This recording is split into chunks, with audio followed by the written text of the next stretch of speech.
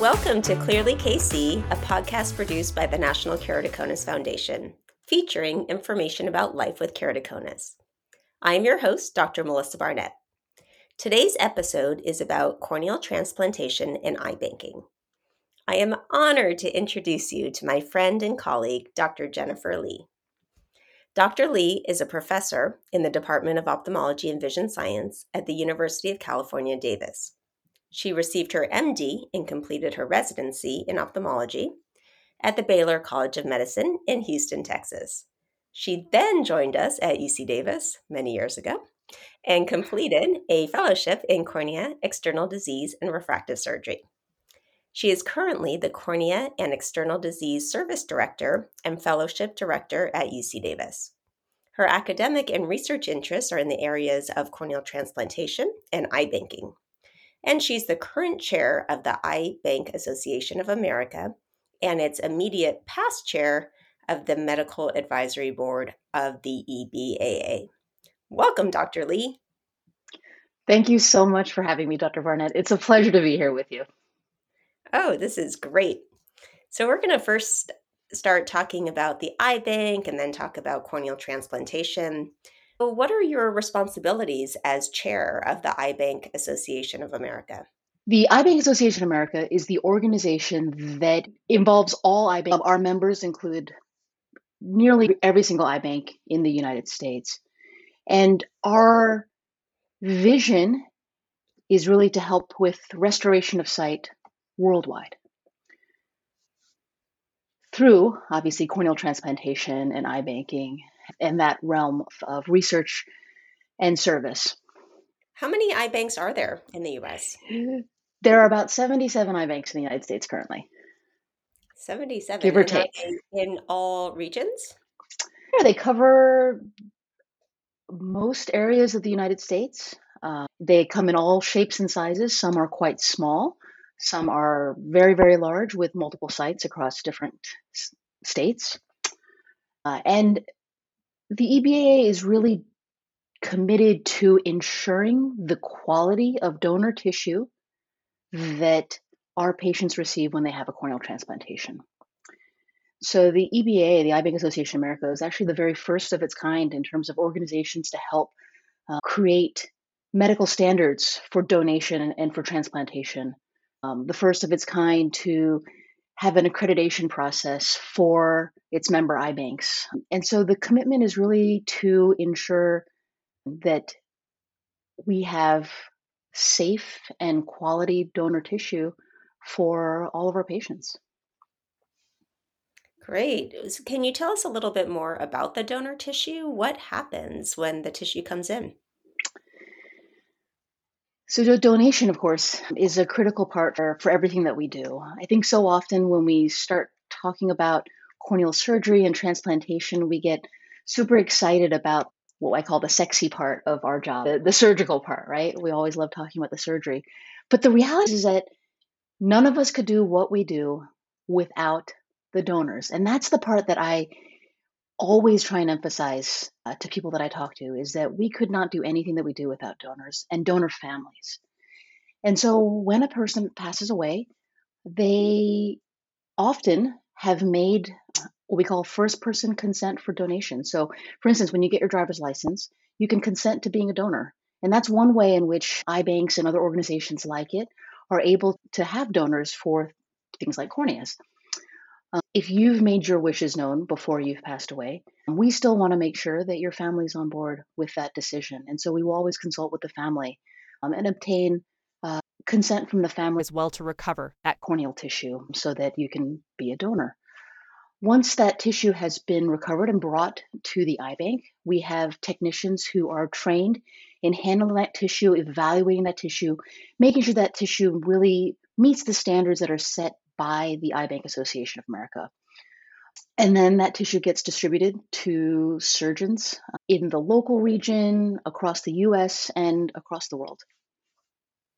Wow. How quickly does the tissue get across the world? The tissue is good for 14 days. At least for US eye banks, our storage is good for 14 days. And so from the time of the donor's passing, to the time where it has to be implanted, we have a 14-day window. And Wow. we're really, really fortunate in the United States. We have just a very robust network of eye banks that work together to make sure that we always have the tissue that we need for our surgeries. And we're one of the few countries in the world that is able to actually help places outside their own borders to provide tissue for patients in need all around the world. It's quite inspirational. It is pretty remarkable what I think our eye banks do, and I'm very, very grateful for them. And again, for the donors and the donor families. Excellent.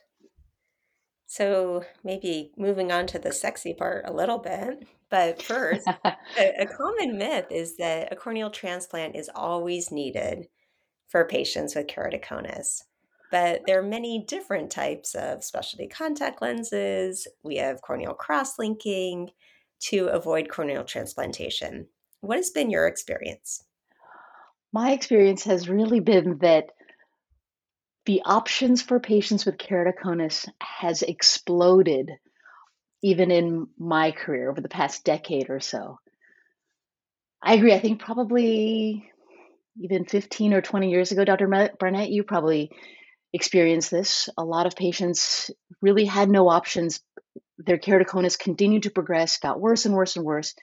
You couldn't get the contact lenses to fit, they'd keep popping off of patients' eyes, and you'd ultimately go to the point of needing a corneal transplant. But over the past 10, 15 years, scleral lenses have really changed everything for my patients. Dr. Barnett, as many of you probably are aware, has been a huge help for so many of my patients who otherwise really wouldn't have other options or would have ended up ultimately needing surgery. But with these new types of scleral contact lenses, they find better vision, better comfort, and they keep their own corneas, which I always tell my patients it is better to keep your own cornea if you can. Corneal transplantation is great, but having your own is always going to be better.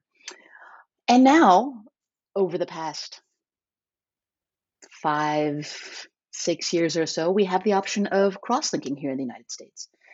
Corneal collagen crosslinking is a treatment where we essentially try and strengthen the cornea so that it no longer bulges forward as it does typically in keratoconus. The idea is to catch patients much earlier in the stages of their disease while they're still progressing and just stall the disease progression in its tracks so that hopefully you never get to that point where you would need a corneal transplantation. And some of those patients don't even end up needing things like scleral lenses. They can do very well with other types of options for vision correction.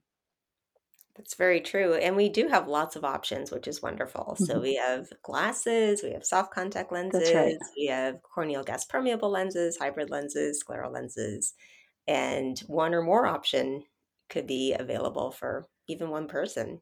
Yeah, and the So, truth is, when we look at our numbers, so one of the things that the Eye Bank Association does is it looks at statistics for all of the corneas that are transplanted through US eye banks. And we do see a downward trend in corneal transplantation in terms of full thickness corneal transplantation and the number of transplants that patients who have keratoconus are undergoing. So it is very exciting. yeah, that is true. And how do you think those numbers will look in 10 years or 20 years? Do you think the numbers will continue to decline? I actually do. So I think I am working myself out of a job. Or maybe Dr. Barnett, you are working me out of a job. One of us is doing it. But that is the hope, right? The hope is that we have better options for patients so that they don't need corneal transplantation for conditions like keratoconus. I think there's always going to be a place for corneal transplantation for other types of diseases and entities, but hopefully for keratoconus, the more we are screening patients early on and get them into cross-linking procedures, I think the likelihood of having fewer and fewer patients go to transplantation is quite high. I definitely agree. So, in keratoconus, when is a corneal transplant indicated? I always tell patients that the time for a corneal transplantation is when things like glasses, contact lenses, scleral contact lenses are no longer improving your vision to the point that you need, whatever that means for you. And so it's really about vision. It's about patient's vision with correction, of course, not without correction. I always care about vision with some sort of correction. And I want to make sure that my patients can have the quality of life that they want. Again, whatever that means for them. So for some people, they're very content with a certain level of vision, and that's great. They can do all the things they want to do with their contact lenses and their glasses, and we leave them alone, right? Because they're happy they can do all the things they want to do. And for some people, that's going to look a little bit different. A lot of times it comes down to things like driving, wanting to have adequate vision for driving. And so that can be often the deciding line for a lot of patients. It's very true. And driving can provide a lot of independence.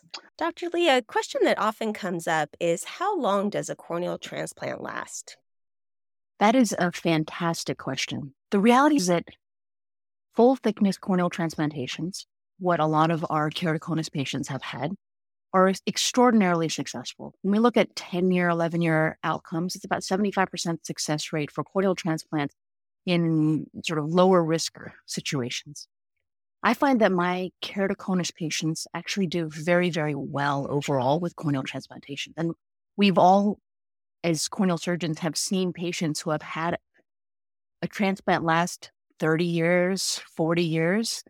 And I think what patients have to understand is that with our techniques and our transplantation options in this day and age, just because a transplant fails doesn't necessarily mean you have to redo the whole thing. So for instance, a lot of our keratoconus patients have a full thickness corneal transplant to start.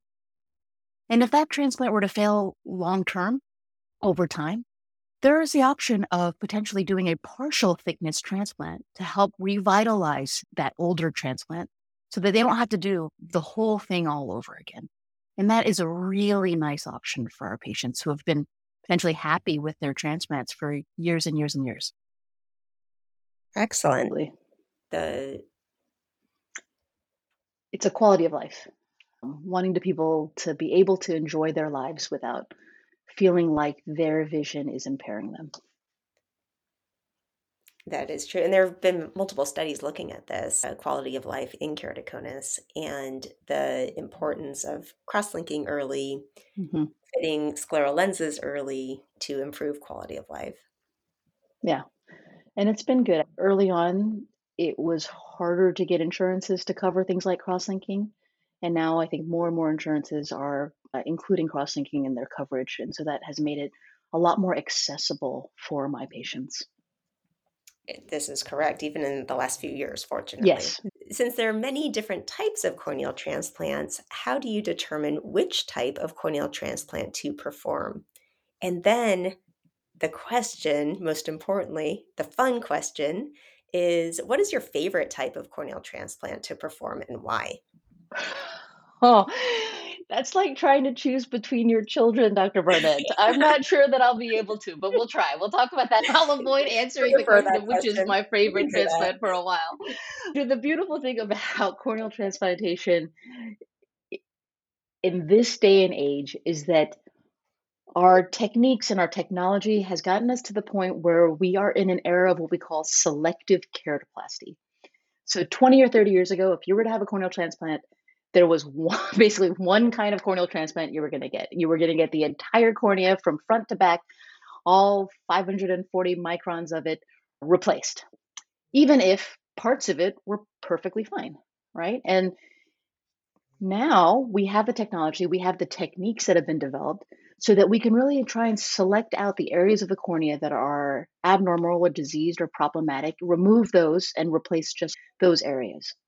So, for instance, someone with keratoconus, if they have not had a condition like hydrops, where the cornea actually gets a lot of swelling and there's breaks in the corneal tissue, theoretically, you could just remove the abnormal anterior parts of the cornea with we call an anterior lamellar keratoplasty, and leave the back layers, which are perfectly healthy in most keratoconus patients, behind.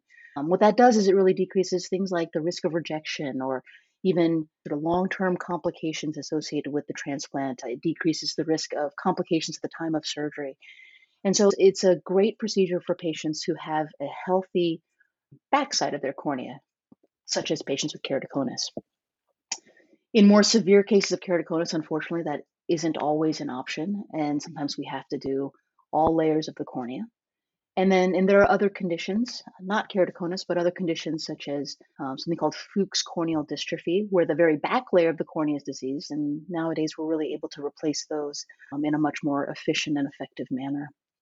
I don't know that I have a favorite You don't procedure. have a favorite technique? I like them all the same, Dr. Barnett, and I like to make sure that my techniques are appropriate for my patients. I will say though, I love, this is going to sound totally crazy. I love all the new techniques, but there is something very therapeutic to me about suturing. So some of these newer techniques don't require as much suturing. So they're kind of slick. They're really a lot safer for patients at the end of the day. But the older technique with all those stitches, there's something very meditative or just therapeutic about putting those stitches in. I think it's kind of like, I don't crochet, but it's my impression of people who knit and crochet that it becomes sort of this muscle memory and it becomes very therapeutic. Well, that is great. And all of you listening, you should know how great of a surgeon Dr. Lee is too. And I've seen many of these transplants and they are just gorgeous, absolutely beautiful. Which leads to my next question, which is actually about corneal sutures. In both of our clinics, we're often asked if contact lenses can be fit with intact corneal sutures. And I know my answer, but I've never asked you. What do you say to our patients? I get that question a lot. I just had that question very, very recently. You, Dr. Barnett, probably are aware of my practice patterns, which is I often send you patients for contact lens fitting with all of their corneal sutures intact.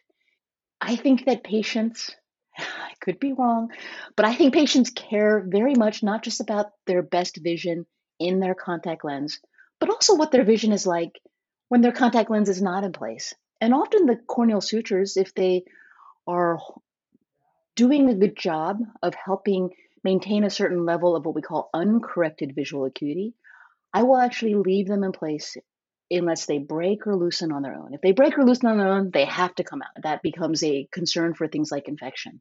But otherwise, if they're creating a shape of the cornea that is giving my patients pretty darn good vision, even without a contact lens, then I actually just leave them in place and send them to you so that they can get even better vision with the contact.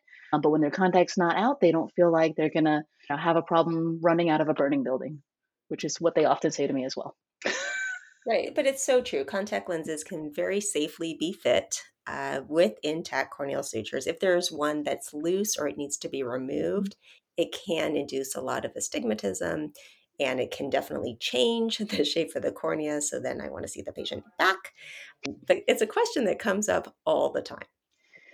It is. Maybe correct me if I'm wrong. I assume it's sort of a throwback to older types of contact lens technology where maybe it was harder to fit. I don't know. Is that true or not? I feel like the newer technology is a little easier.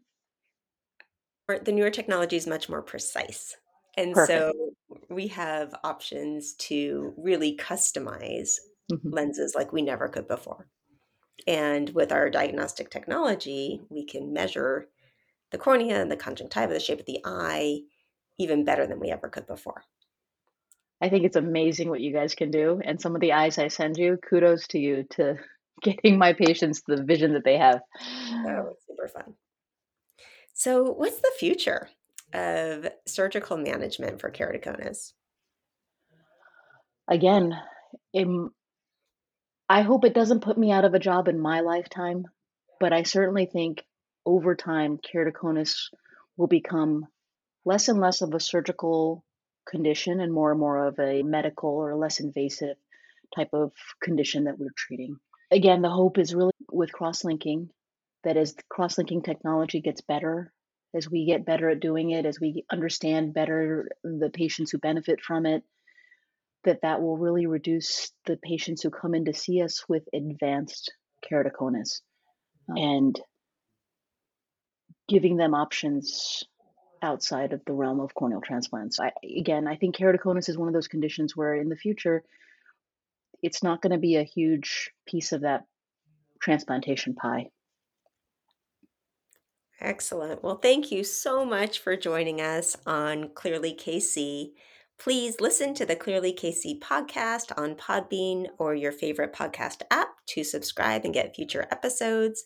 For now, I'm Dr. Melissa Barnett. Please join us next time on Clearly KC. Thank you, Dr. Lee. Thanks so much, Dr. Barnett.